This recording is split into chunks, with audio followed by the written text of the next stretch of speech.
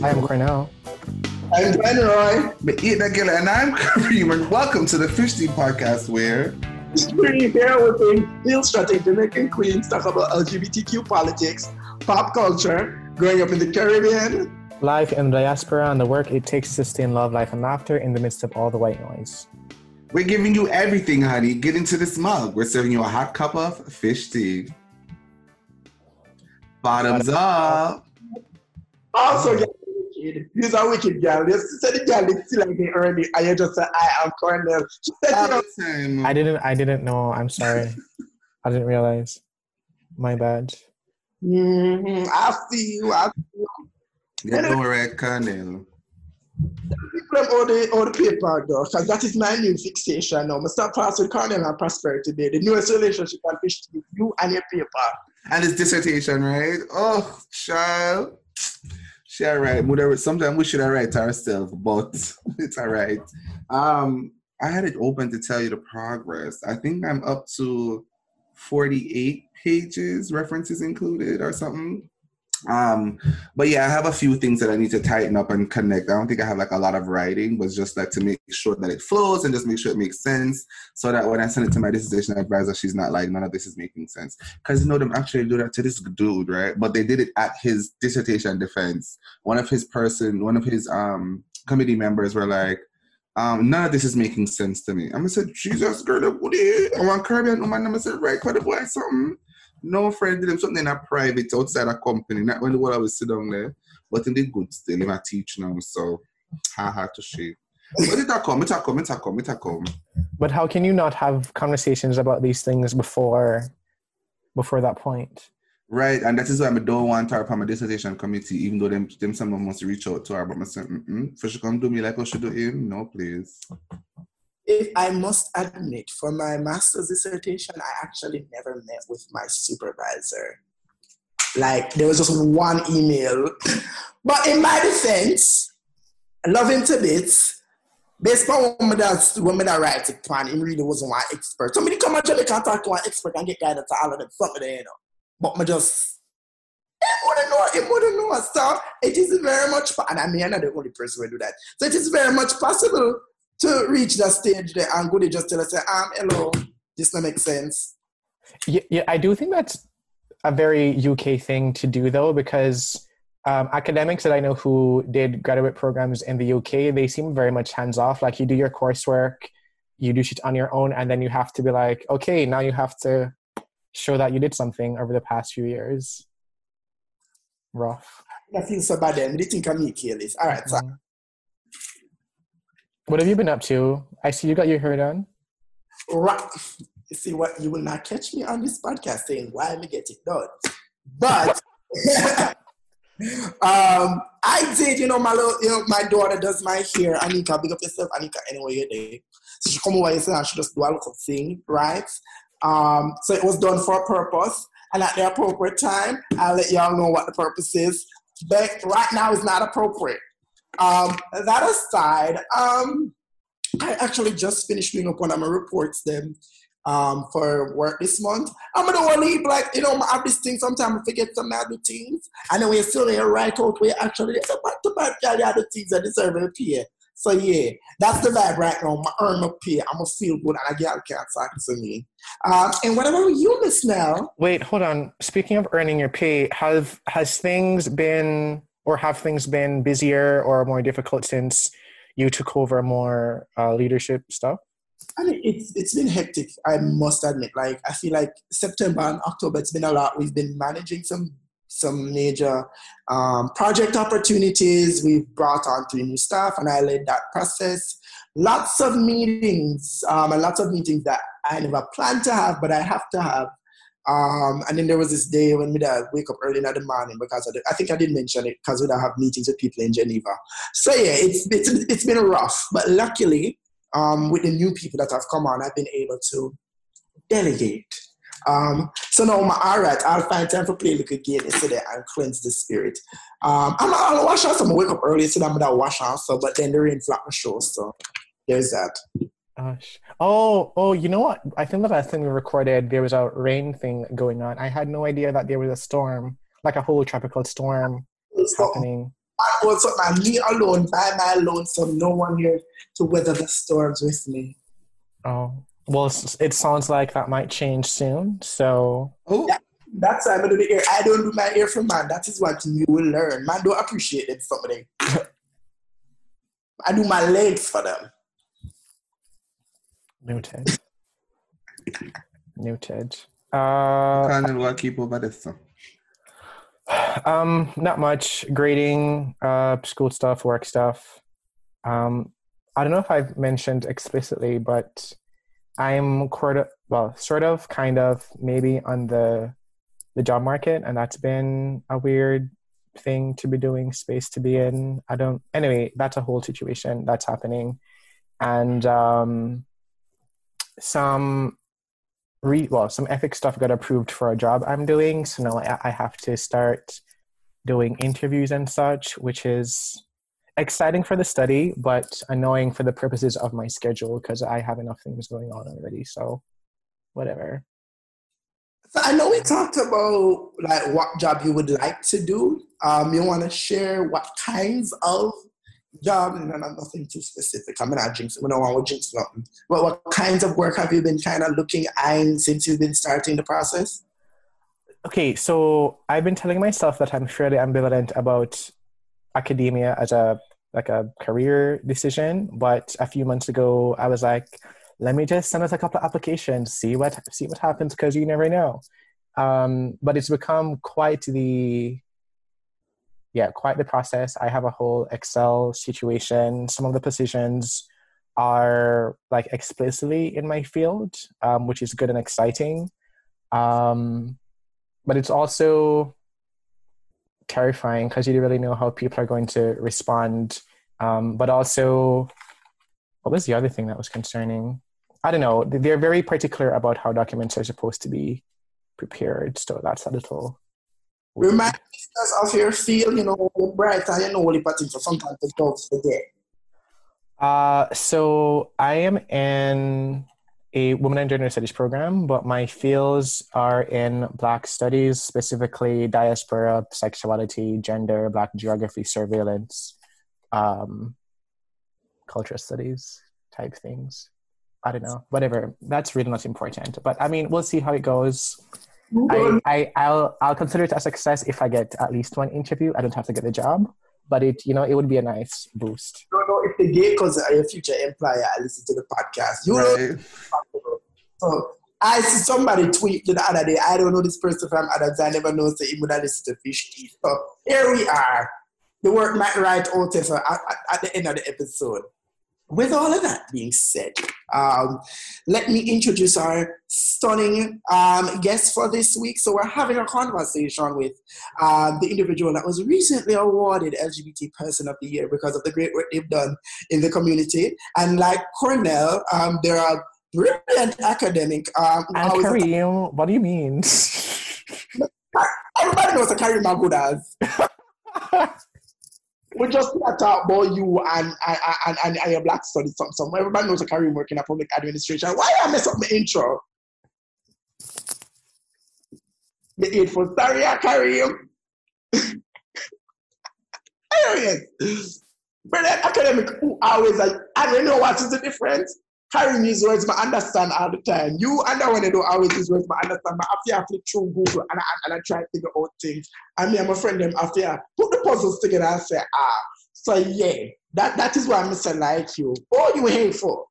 Welcome, Javante Anderson, the brilliant archivist and other things that we don't know how to say properly without being problematic. Welcome to Fish Tea. Hi. Hello. I just want to say you use words me can't understand sometimes too. So there's that. Name one. All your legal words then. Not different. So welcome to the Fish Tea. As a start, tell the girls about yourself. What do you do? What do you study? What is your interest? When you find out you was a so all of this for only but go ahead. Hi world. My name is Javante Anderson. I'm a second year PhD student in the Department of English at the University of Miami. Oh, I've said that like a million times this semester. But yeah, I'm from Kingston, Harborview, out there where the airport is. And I moved here a couple of years ago for undergrad. I did undergrad at Lafayette College in Pennsylvania, and started his PhD in 2019. So I've been here ever since. And I mean, my interests have kind of evolved, but not, I mean, too radically. I was interested in the contemporary moment at the beginning of my PhD. So dance hall, the relationship of queerness to dance hall, I mean, I still am, and that's probably going to make its way into the dissertation.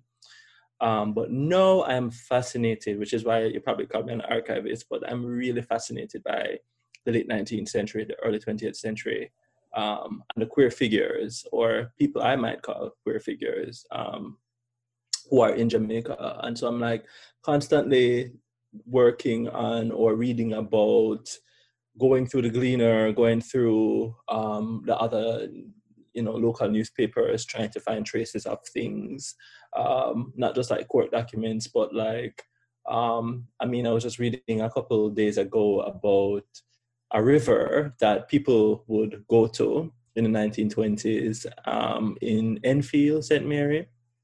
And they'd wash there, but they'd also go there to bathe. And they had to like appoint an inspector, like a police, to stand by the river almost 24/7 to make sure that people didn't go down there, because they were kind of suspicious that the people were, engaging in all kinds of activities that they shouldn't have been, but also that they were polluting the river by bathing in the river. So I'm like really interested in those moments of what I'm calling mischief, right? Like people not necessarily identified as like gay or lesbian or so, right? But like participated in so activities, or activities that might be characterized as so. And so that's what my research is really about, is looking at those like moments that are not necessarily like politics, like PNP, JLP politics, that precede that kind of organization, but that the playfulness itself, that rebelliousness itself, is what is interesting to me. So that's what I'm trying to write about, and write about it in relation to violence, and violence as something that sometimes isn't always separated easily from pleasure. So yes, that's what I'm writing about. And I don't know if I answered the question. I feel like I'm like going on and on, but that's what I'm working on right now. And I'm currently writing about Claude McKay to give you a figure I think like epitomizes that mischief. I'm glad you said that, because before you go clear, because I just say, oh, you live a foreign and get Jamaica award for LGBT person of the year. Come and for Jamaica. But since you've clarified all of that and your relationship to Jamaica, I'm like, all right, carry You're on. also teaching, by the way. You're also teaching, no? Oh yeah. Fortunately or unfortunately, I am. I'm teaching, yeah. What's that like? I mean, because I think we all have different experiences with teaching. Like talking about how you and your students interact. So you've shared some of it online, but what has it been like for you, young queer person from Jamaica, you're doing teaching at a university in Miami? Yeah, I think PhD programs are like really good at exploitation. Like they have studied it and they know how to exploit you. So, you get a stipend that is supposed to maintain you for your however many years that you're there. And a part of your package, so to speak, is your commitment to teaching, at least for a year, at least at UMiami. You have to teach for a year of the time that you're in the program. You don't get extra money to do that, even though you're taking on extra work, right? Because they see it as like work experience, they see it as like an internship. They even call it a teaching assistantship, which is for me very derogatory, because I'm not assisting anybody in teaching. I'm teaching my own class. And so it's been quite an experience because I guess, I'm living in Miami. It's like white Cuban central. People can tend to be very hostile, especially on the bus, which I don't even really mind because sometimes I go up on the bus, I'm on one seat and there's no seats. I'm going to go catch up beside somebody and then get up and move because I don't want to sit down beside black people. And me all right with that. But it can be quite hostile. And so, my work is in race, gender, and sexuality studies. And so I'm always very apprehensive about going into the classroom and teaching about these things. But this semester has been, it surprises me and continues to surprise me in all the best ways. People have been very, very reflective about their identities. I have one black person in the class, everybody else is white. And they've been very reflective about, their identities, about their privilege, and about, we talk a lot about slavery and its connections to the contemporary moment. And people have been very open to doing that. And so I'm very surprised. But it hasn't always been easy because, this is my first time teaching and I'm doing it on Zoom. And, it's hard to get people excited about learning from Zoom. I'm not excited. My classes are 2.5 hours and I spend at least 2 hours of it staring off into space. And so it's hard to get the kids excited about learning, especially when you have your cameras on. So I've given them the opportunity to turn their cameras off and try to engage them in other ways. But it hasn't always been easy. Sometimes kids are like falling sick. I had one kid email me from his what I thought was a hospital bed because he was so sick. I know I'm never in the hospital.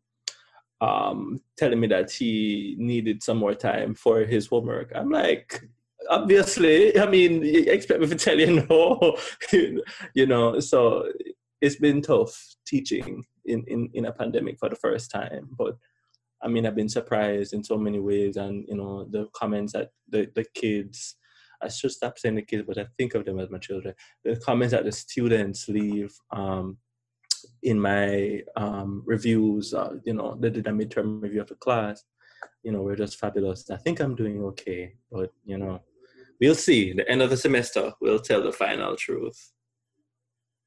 Oh, that sounds touching and nice. I have a question. I'm going to really want to take too long to answer it. I'm not first of the year part, but I have curious about read queerness into the archives. It's something I do have like a tangential interest in because of, I remember back when I was doing one of my courses, it was looking at law and post-colonial theory. And one of my arguments was that homophobia in its own way came up in Black communities in the Caribbean, particularly as a form of resistance to white hegemony and how planter class said they were righteous but weren't. And so homophobia was us responding to their lack of righteousness in a way. And it was, I remember reading one particular paper saying, even though you're in a system of slavery and you're in a system of domination and colonialism where a lot of the cultural morals are forced on you, there is a syncretism between how those persons who were enslaved took on pieces and parts of those cultural and sexual morals and made it into their own. So I'm interested in that, how you read queerness into the archives based on that entry point. Yeah, I'm always wary of the word community.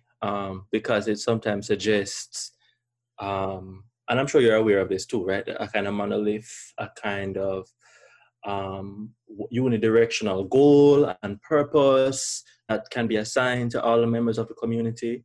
And so I tend to prefer words like network or other words that suggest that there are both divergences and convergences, and not everybody converge on the same thing, and not everybody diverge on the same thing. And so I agree that to some extent homophobia is a response to white hegemony, because if we're thinking about like the Black middle class and like the Black upper class, absolutely, this was their response. They wanted to be seen as respectable in a particular way, especially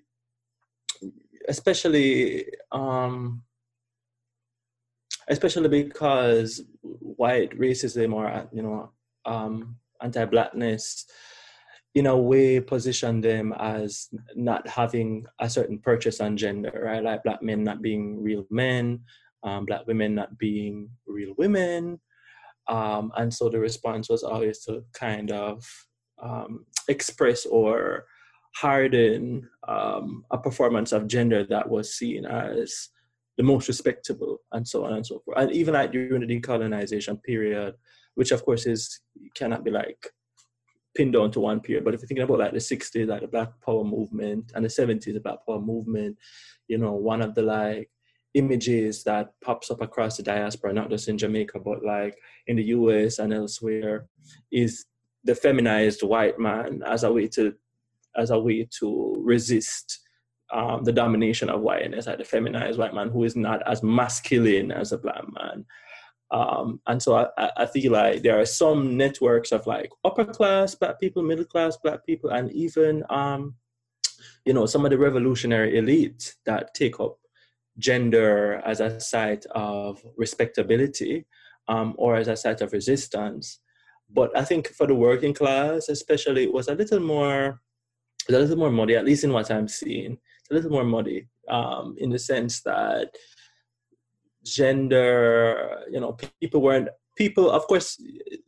had their own, like, some of the working class also sided with the upper class and middle class, but people were also generally more wayward because they didn't see themselves as having any purchase or any access to the power that middle class and upper class people hope to gain.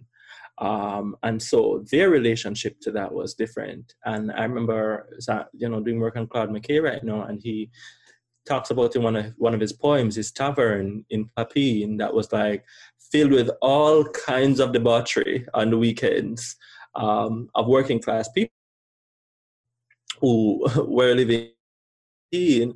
And so, there's so many moments that pop up in the archives that for me tell a story about the working class as, striving for something that is even more radical than the kind of revolutionary elite say they are, or like the middle class say they are, as the supposed leaders of the race, or they call them a particular name I'm forgetting right now, but yeah, the leaders of the race.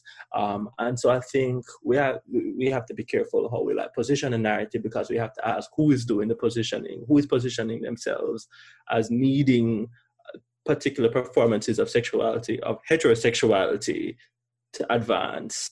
And in my estimation, and again, I'm only 2 years into my study, but in my estimation, it has been like the Black middle and upper class that has advanced that take over and over again. Yeah, that's a great question. Answered like a true academic. I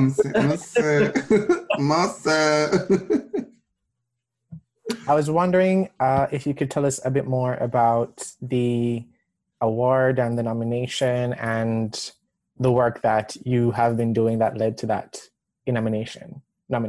Yeah. So I was a bit surprised by it. Well, first of all, I didn't know there was such an award, so I was surprised at that level. But so I mean, nobody ever like thinks of themselves as, I mean, maybe they do, but I suppose nobody thinks of themselves as like the LGBT person of the year. I hope not. And so I was surprised on that level. But pleasantly surprised, nervous as well, because as you say, I think Karim had said, I'm here in the diaspora, I'm not at home, and so I have a particular relationship to Jamaica. Even when I was looking online, some people weren't always familiar with what I was doing online, which is understandable. It's a like really small space of Twitter in which I do the work that I do, fundraising for queer Jamaican people. And so I was quite nervous about that, because I think the other people who are nominated are also doing great work. Some people are doing work that might not necessarily be political in a way that we traditionally understand it, but it's really important work, you know. And so it was just an honor to see myself lined up with all those faces. It's like I always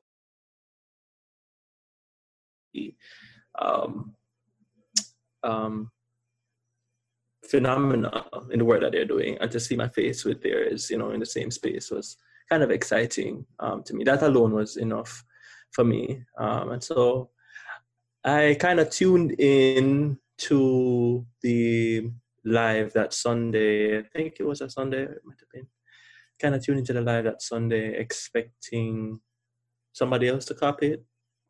So when I did, I was really surprised, but really honored. And yeah, I started this work. I don't know if this is a part of the question. I think it was, but I started this work maybe like a year ago because I was on Facebook and I had seen something that Niche had posted about a trans man who was harassed and I think was actually assaulted and was trying to get the help to move out. And so, you know, in college, I was a student activist, and so I was kind of familiar with some of the avenues that we would take when we wanted to, you know, get on the school's nerves, and Twitter would be one of them. Facebook, of course, but Twitter was like one of those engines that, you know how it goes. When that gets going, sometimes it doesn't stop. And so I thought I would post on Twitter about it, post a GoFundMe link, post on Twitter about it. And, you know, people were just like giving. And, you know, honestly, that made me feel really happy to know that people were so responsive. And I never thought about it after that until someone else approached me because they thought that it was my initiative. Someone else approached me. I was like, oh, I don't know. I don't think I have that pull. But then I put it out there and people responded. And so people have been like requesting over and over and over again, you know, that I help them. And I've tried to be as open to it as possible. So that's how it started. That's what I've been doing, and I've been able to raise, by now, since I'm almost done with this initiative, about $1 million Jamaican dollars, which, you know, has exceeded my expectations. So, yeah, can't complain. I mean, I'll just be really quick with this. One of the things I really appreciate is that it seems like you've been able to accumulate a pretty big amount of goodwill online, that whenever a situation comes up where someone is in need of support, at least from what I've seen, there doesn't seem to be a lot of like hesitation. People, there's a sense of faith that it's authentic, you're doing it for a purpose, and that the money is going to get to the person that it needs to get to.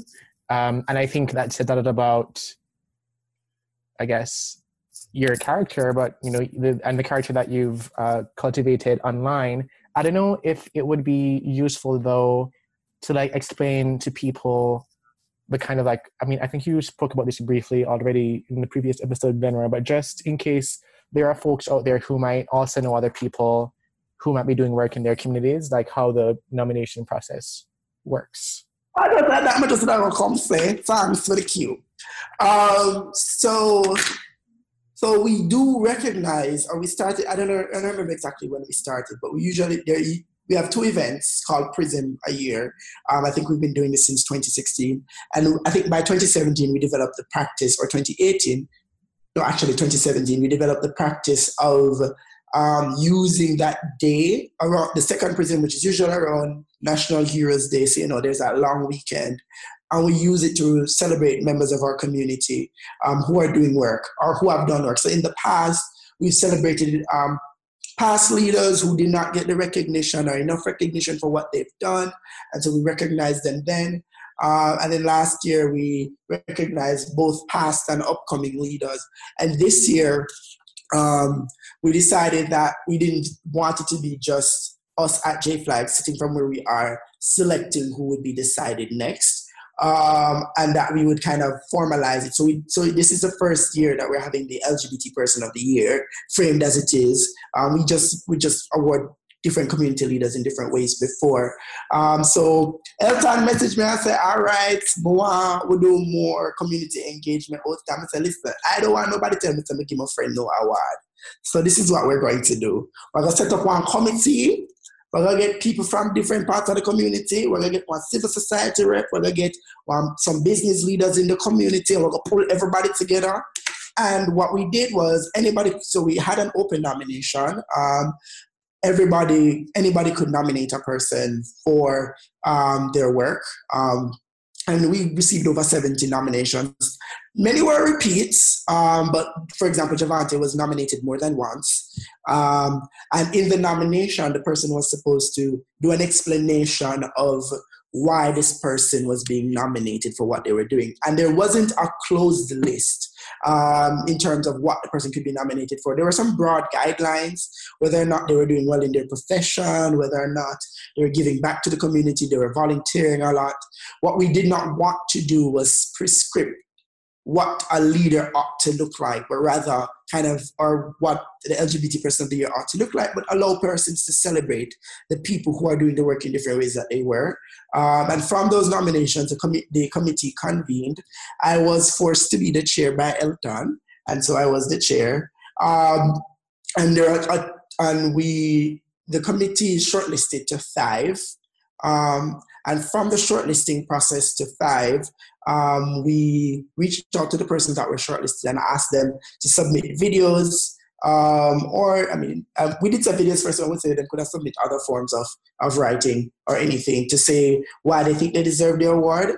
And then after that, the decision was based on 40% public vote, 60% committee decision. And so the committee was particularly moved by all the work that Javante has done over the years to provide support to different persons in the community.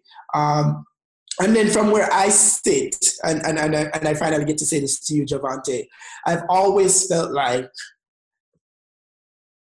our movement has been, for better or for worse, because we're a small country, defined by what one organization largely has done. Whether it was Gay Freedom Movement or J-Flag or whichever, it's been largely defined by one entity. And I've always been interested in the democratizing of the work.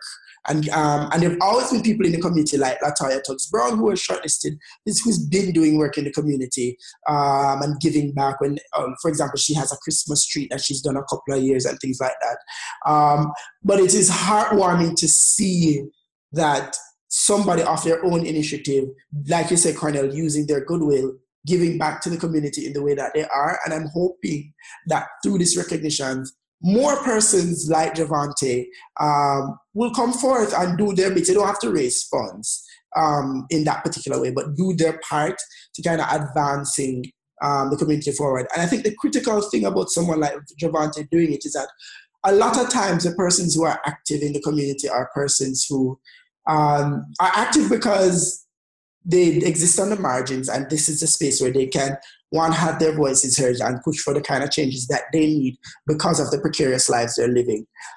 You have someone like Javante, who, I don't know if he grew up poor, but critically, you're a university-educated individual and you have some level of privilege and access. You don't need to be doing this work. And there are many people like you in this community who aren't doing this work because primarily them don't need to them secure for them make a peace, them secure them peace of the pride, them live them gay life by themselves, and that's completely fine. But the fact that someone like you recognizes your privileges and then leverage that privilege to help other LGBT persons, and you're kind of helping to open the door to keep the door open for someone else, I think that must be celebrated.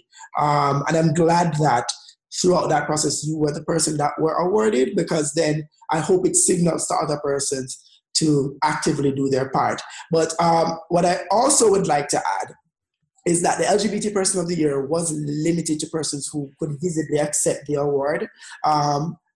However, we ensured that there was a silent hero award because we didn't want a situation where only those persons who were visible would be awarded for for the work that they do in the community. So unfortunately, this time around, the persons who were nominated were all visible. However, the committee sat together based on the different sectors we were in, recognized someone who has been doing a lot of work for the community but has been doing it quietly. And so we decided on the person, and they were notified, and the award would be sent to them. Will eventually be sent to them. We organized for them to pick it up. And it's a tradition that we're hoping to keep, to always have a silent hero award. It will sadly look shrouded in mystery, but I think it's just one of those things where it will have to be, because it's a silent hero award. Right. So for somebody like me, Javante, who is not that familiar with your work, like, I mean, I feel like I know of you from Twitter, and correct me if I'm wrong, but I feel like you've been following the Fish Deep podcast like since it launched, right? So I think that's where I know you from in that space. But for somebody else who's not familiar, could you just say a little bit more about why you got into this work? Because like Glenroy said, you didn't have to, right? But I feel like there's something in all of us who make us really want to put, and I'm going to say our necks on the line, because this is not easy work to do. So what was that particular, I don't know how to even phrase, but what was that made you want to get involved in this work? And then what does the rest of the work look like for somebody else who's like me, who's not like familiar with that? Yeah. I think what made me, and of course there are always like tensions in my head about whether or not I should do this work. Because a part of me as a writer, away from being an academic, I also write creatively. I know how to, especially on Twitter, I know how to write a good tweet. And a part of that is like tapping into people's emotions, tapping into keywords that people will respond to, which conflicts with my work, right? Because at least when I applied for the PhD, and still now, one of the things I hoped to do was to unsettle the idea that Jamaica was this like spectacularly homophobic space, right? This space that is so homophobic that no queer people can exist here, that there has been no history of queerness on the island. And so that's what my work is trying to do. I'm trying to push against the ways that the global north, places like the US, Canada, etc., come with their pity party, but also their like Western savior mentality, right? Of I'm going to save all these poor, dying Black queer people on the island, right? And so my work is trying to push against that narrative because of how dangerous it is. But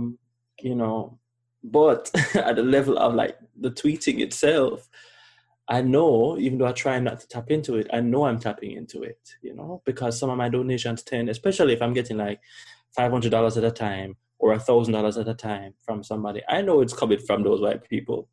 I know it's coming from those white people who read us in particular ways as like,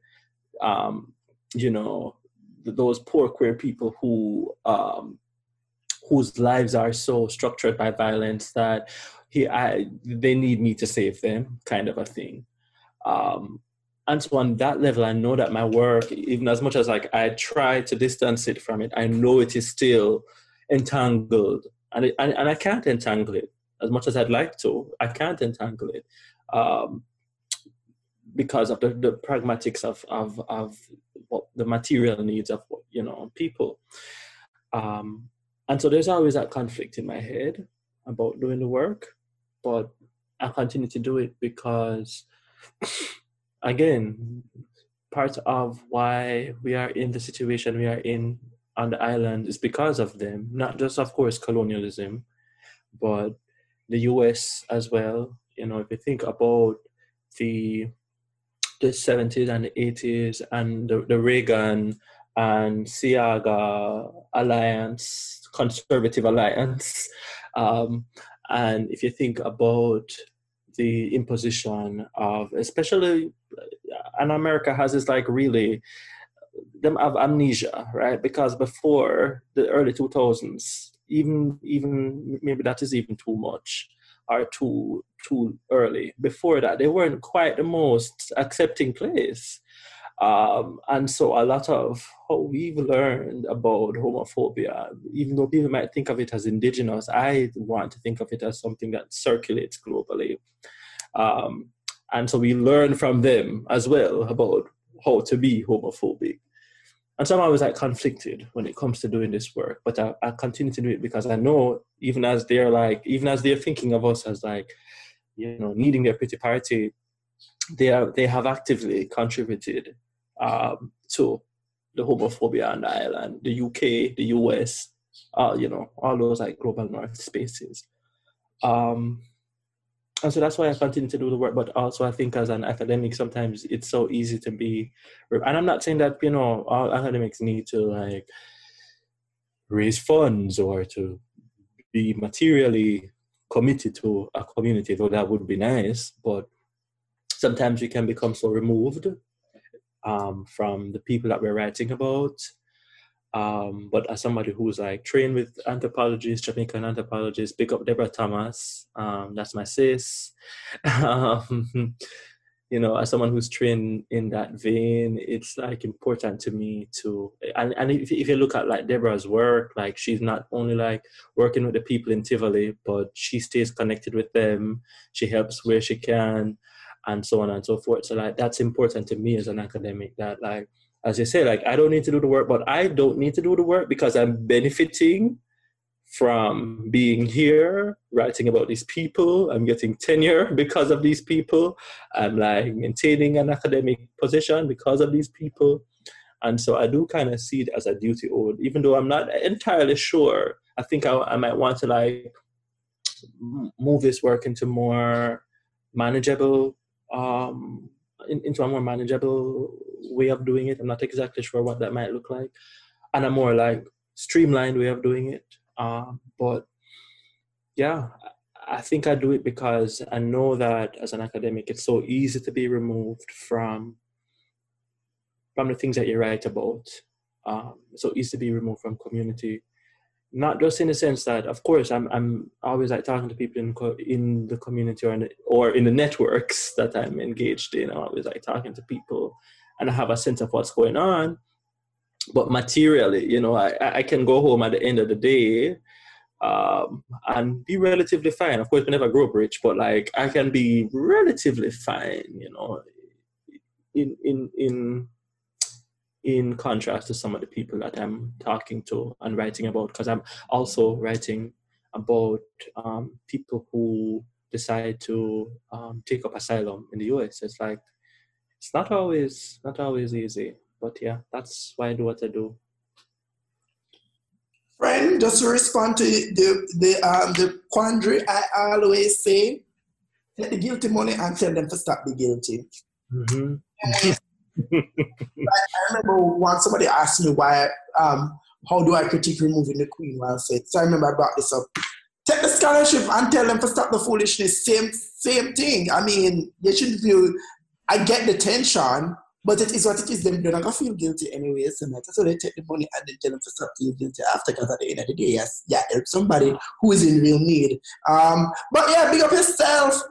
Think about earlier, think about the balance in the two, big up yourself, because at the end of the day, somebody I get for go to school, somebody I get for have a safe place.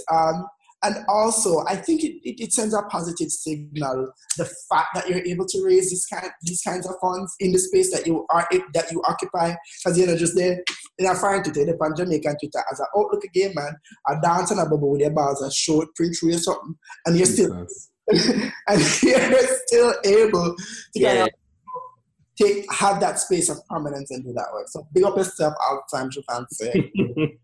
I won't disagree. Big up yourself. You're real. I have a question. It's funny you bring up that conflict. Go ahead, Quentin. No, you go.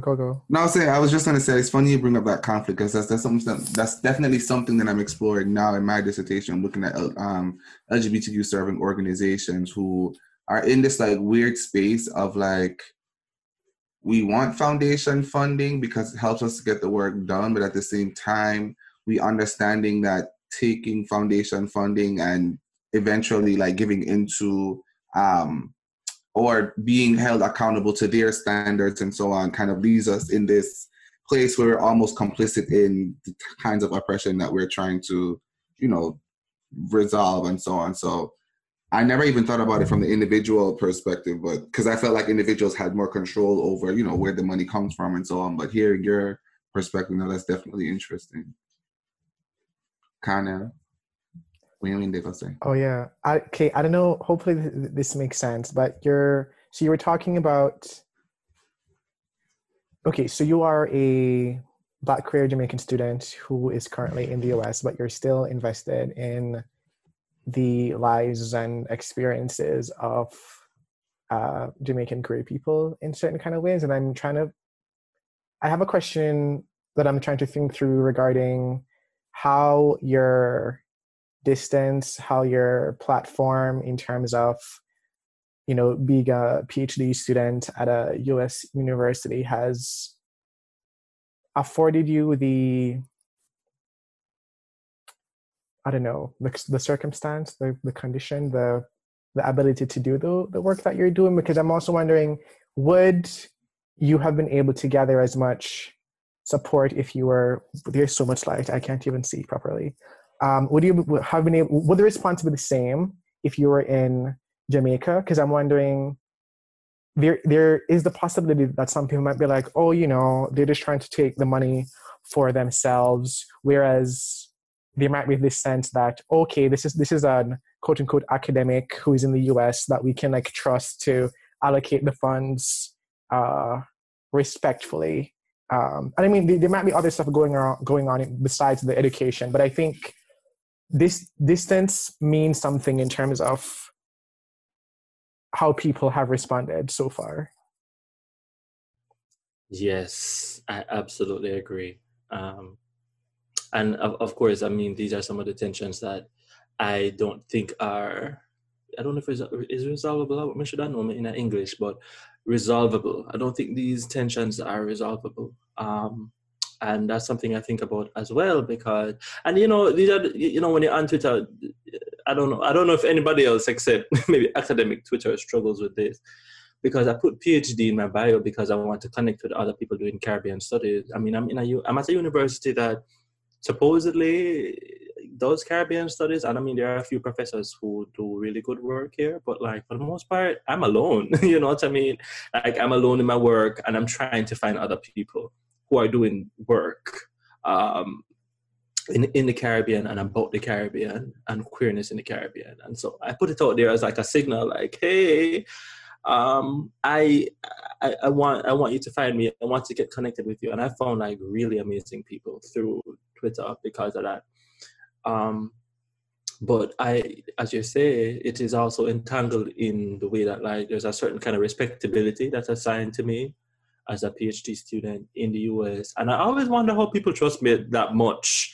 I never really stopped to think about it until now. And what you're saying makes a lot of sense, that being in the US, being a PhD student, people do think of me as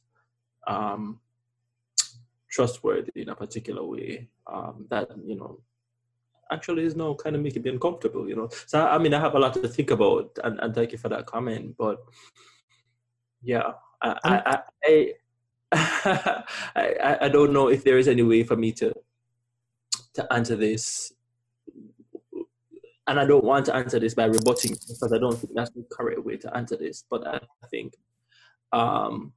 think you're right. I think there are lots of tensions around me being here and what that means for people. But I mean, because a lot of the people who give to me, there are queer people, Black queer people in the diaspora who give to me, but a lot of people who also give to me are white folks, white folks who probably read me in a particular way because of what's in my bio. Yeah. Then that's a positionality work. Certainly have to cut in. Because, so in my mind, because even if you were based in Jamaica doing the kind of work you do, even if in Jamaica, the distance allows white people to trust you to potentially give you money to do the kind of work that you do. I don't know, though, that if you were based in Jamaica, you would have trouble raising funds. You'd probably have trouble raising funds from white people. But that doesn't mean that them have to be the source of the funding. Because I also think about how in Jamaica, you're not just, where you sit also is you're an academic with a certain background who therefore have access to other academics and other people in other spaces with access to money. So the trust then would have to operate at a different level. So they would trust, so white people might trust you as somebody who's studying abroad versus Jamaicans will trust you because they know you. And certain well-to-do Jamaicans may trust you because they know you, they know which school they used to go, they know all of them something about you. So I'm also thinking about, it will come into play when you talk about the source of the money. But I think that's just positionality and how it works. I think the critical point is there will always be those kinds of conflicts. You're leveraging those conflicts that emerge out of structures of different types of gradation that puts you in a certain place of privilege, but you're still cognizant of and leveraging that. So no matter where you were, you might fall somewhere else, but you would have access to wealth, I think. And therefore, the decision to do that, to me, still has a lot of moment. Not that Cornell was suggesting that it wasn't, but I think even if you shift the goalpost, you would still be scoring goals, I think. Yeah, I agree. But I think it also puts us in a cyclical kind of, instead of if there's anything as progress, but a cyclical kind of time, right? Because if people are only trusting people like me to do the work, or trusting people who, even if I'm in Jamaica, of a certain social standing to do the work, what when somebody who is actually in need, and most of the people who I'm posting about are people who are working class, who sometimes them even post, they were even, I could go back a couple months ago, some of these people were actually posting on their Twitter asking for help and nobody responded, you know what I mean? Nobody responded, nobody retweeted, none of that. And so I agree with you, but I feel like there's this cycle that we tend to become wrapped up in, because then I am seen as the person who can do the work or is positioned to do the work. Almost like again, traditionally the black middle class and the upper class have been seen as the leaders of the race, kind of a thing. You know what I mean? But I agree with you that No, I definitely agree with that point, that inevitably those of us doing the kind of work, whether it is fundraising or advocacy or anything like that, we end up in these positions where other people who are way more marginalized than us need us and have a relationship of dependency just to be just as valid or validated by the wider audience. And I guess the answer is, well, my answer is, either way, to go rough for them. All are big people. All for do. So, that's for me there. What I for do. So we're talking about these conflicts and so on, and those I was wondering if there has been any type of backlash towards your work. What has that been like? How did you handle that? Yeah, I mean, there's not been too much, but from time to time, I'll have some random person ask me to surrender the names of the people I'm raising funds for. I remember there's this one person who was consistently harassing me, and I had to block him, her, them, I'm not sure, but I had to block them because they were consistently harassing me, asking me for receipts, asking me for names, all kinds of particular details. And again, it goes back to what I think Glenn was saying, that we have to resist. We have to resist this idea of visibility as the only way to do politics, the only way to do, to care for each other, right? You shouldn't need to be visible to be seen, to be recognized as a part of a community. But a lot of these people are to be recognized as needing care. But a lot of these people are so, again, suspicious, especially if you're doing work with like Black people, but also queer people. And then when you combine the two of them, it's just double suspicion. People will say all kind of things about you putting keywords together, which of course I am putting keywords together so that y'all can feel guilty.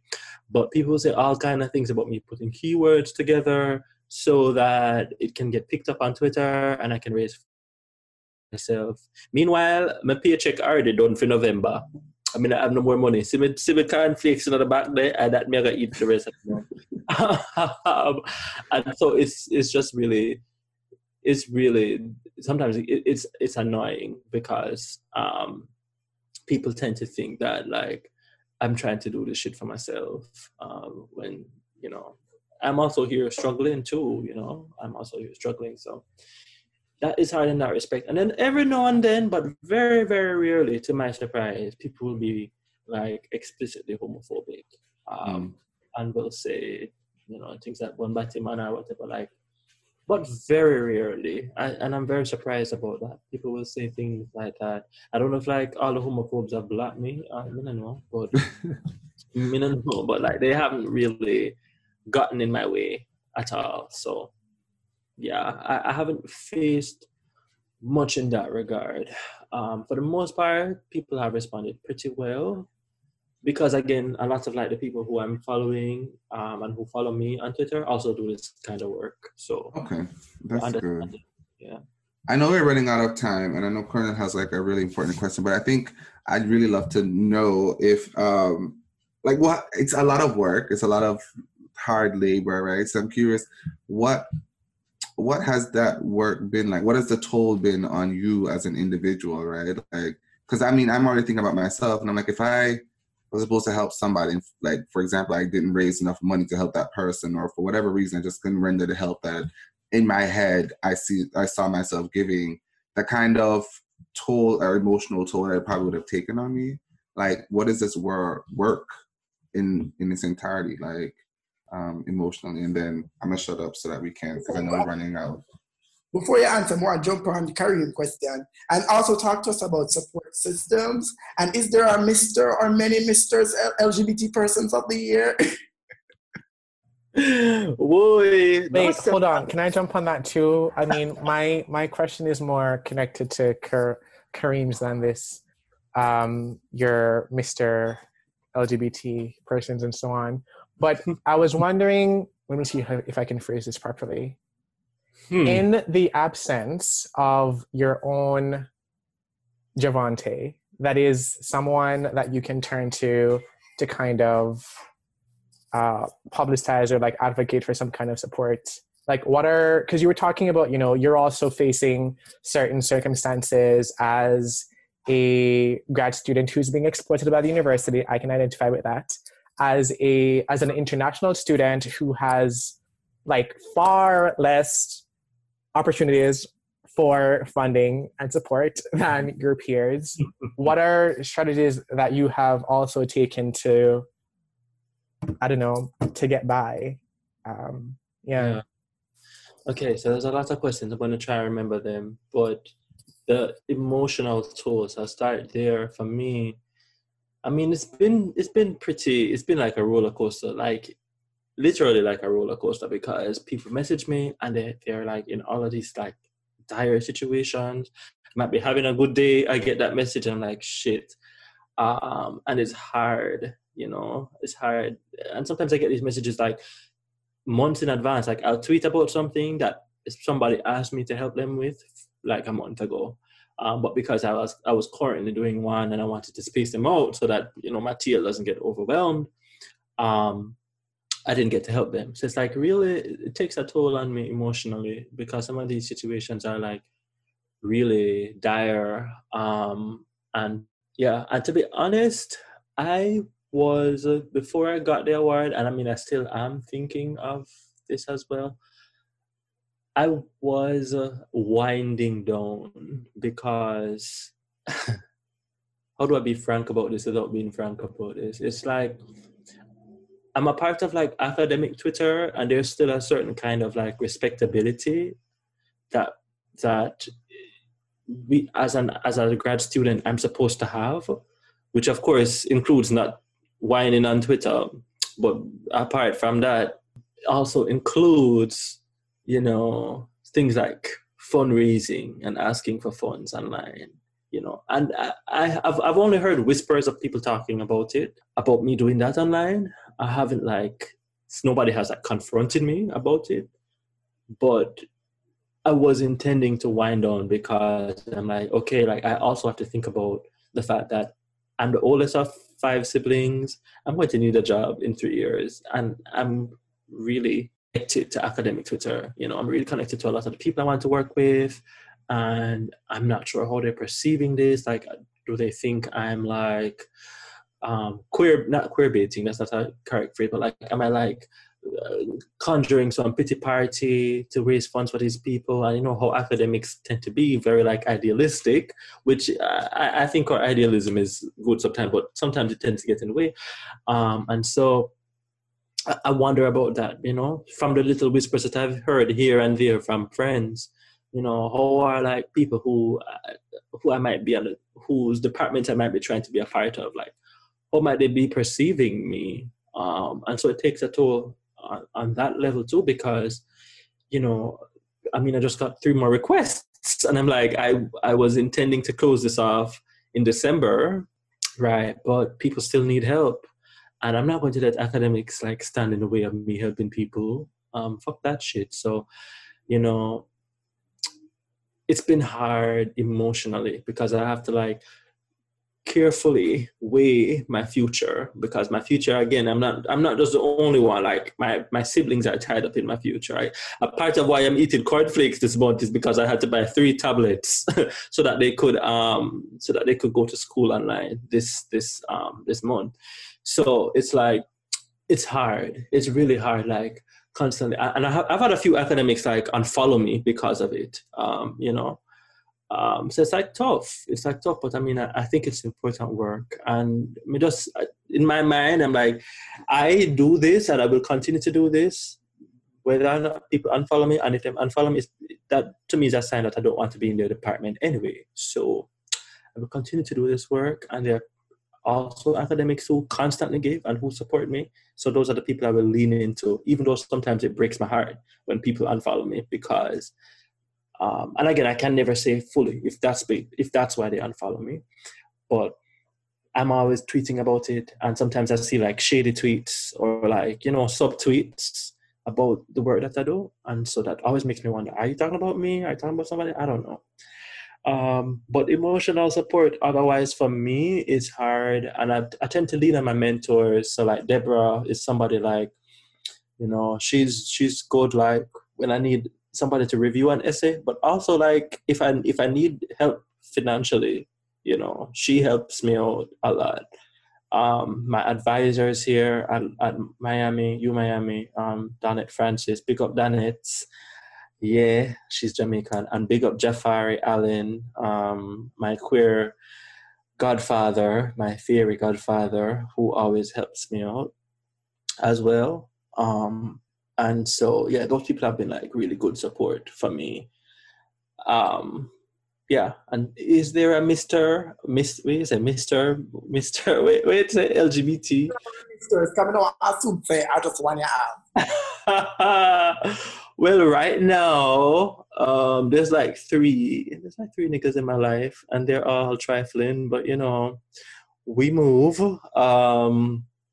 But I really do like this one that I'm like seeing one from who's in Texas right now. So everybody long distance, which is like annoying because, you know, dick is necessary. So it's like hard. There's one here in Miami. He's nice, but like him too all over the place. I have a feeling say he's a scammer, which I'm not against dating them. But me just want to know, so if somebody show up at my gate, I can know, you know. Only take food and experiences from man like that. Food. They can't back out. You're right. And maybe that's what I need to do, because I mean, I like hanging out with him. He's nice. He's sweet. And he's well endowed, so that's great. And they all know about each other? They don't need to know about each other. Well, let them know now, coming out cut this out of the podcast. Oh, well. That's okay. If I dirt, I dirt. Yes, with that business. But yeah, and then there's one that I'm seeing at Yale who he's really nice. He's older, he's sweet, and I like our conversations a lot. And he's like very dateable, but again, so far away. So I mean, that's my love life. I don't really get much love, but I do take a lot of nudes, so that's great. That's always fun. And I send them out. Me and my friends are constantly sending each other nudes, which keeps us alive in this pandemic. Cornell, we'll boost each other up. He's like, no, I'll pass. But yeah, that's my turn of life. So I was gonna say, there's a broader point about providing sustainable support for LGBT persons in need that I guess we'll have to explore at another time. And it's a point that I brought up with you, I think, when we had a brief conversation once. But I really want to thank you for, one, accepting the award, but also for doing the kind of work that you do and joining us here on Fish Tea to talk about it. But, we wind it now. Right now, you might hear some sizzling in the background. That's Frank Malone. So somebody else really wrap up. Javante, thank you so much for spending part of your afternoon with us, and letting us into the life and times of Javante Anderson. I wish you well in all of your work and all of your endeavors. Please, let's stay in touch, because you're working on some interesting things that even myself, I'd love to see how best I can be a part of that. To our listeners, thank you for being faithful. Thank you for rocking out with us for the past 3 seasons. If you have any comments for us, please remember to send them to us at fishteapodcast@gmail.com or on all our socials at Fish Tea Podcast on Facebook, Instagram, and Twitter. As usual, like, share, subscribe, give us some ratings, give us some feedback. We'd love to hear from you. And stay sophisticated. Bye.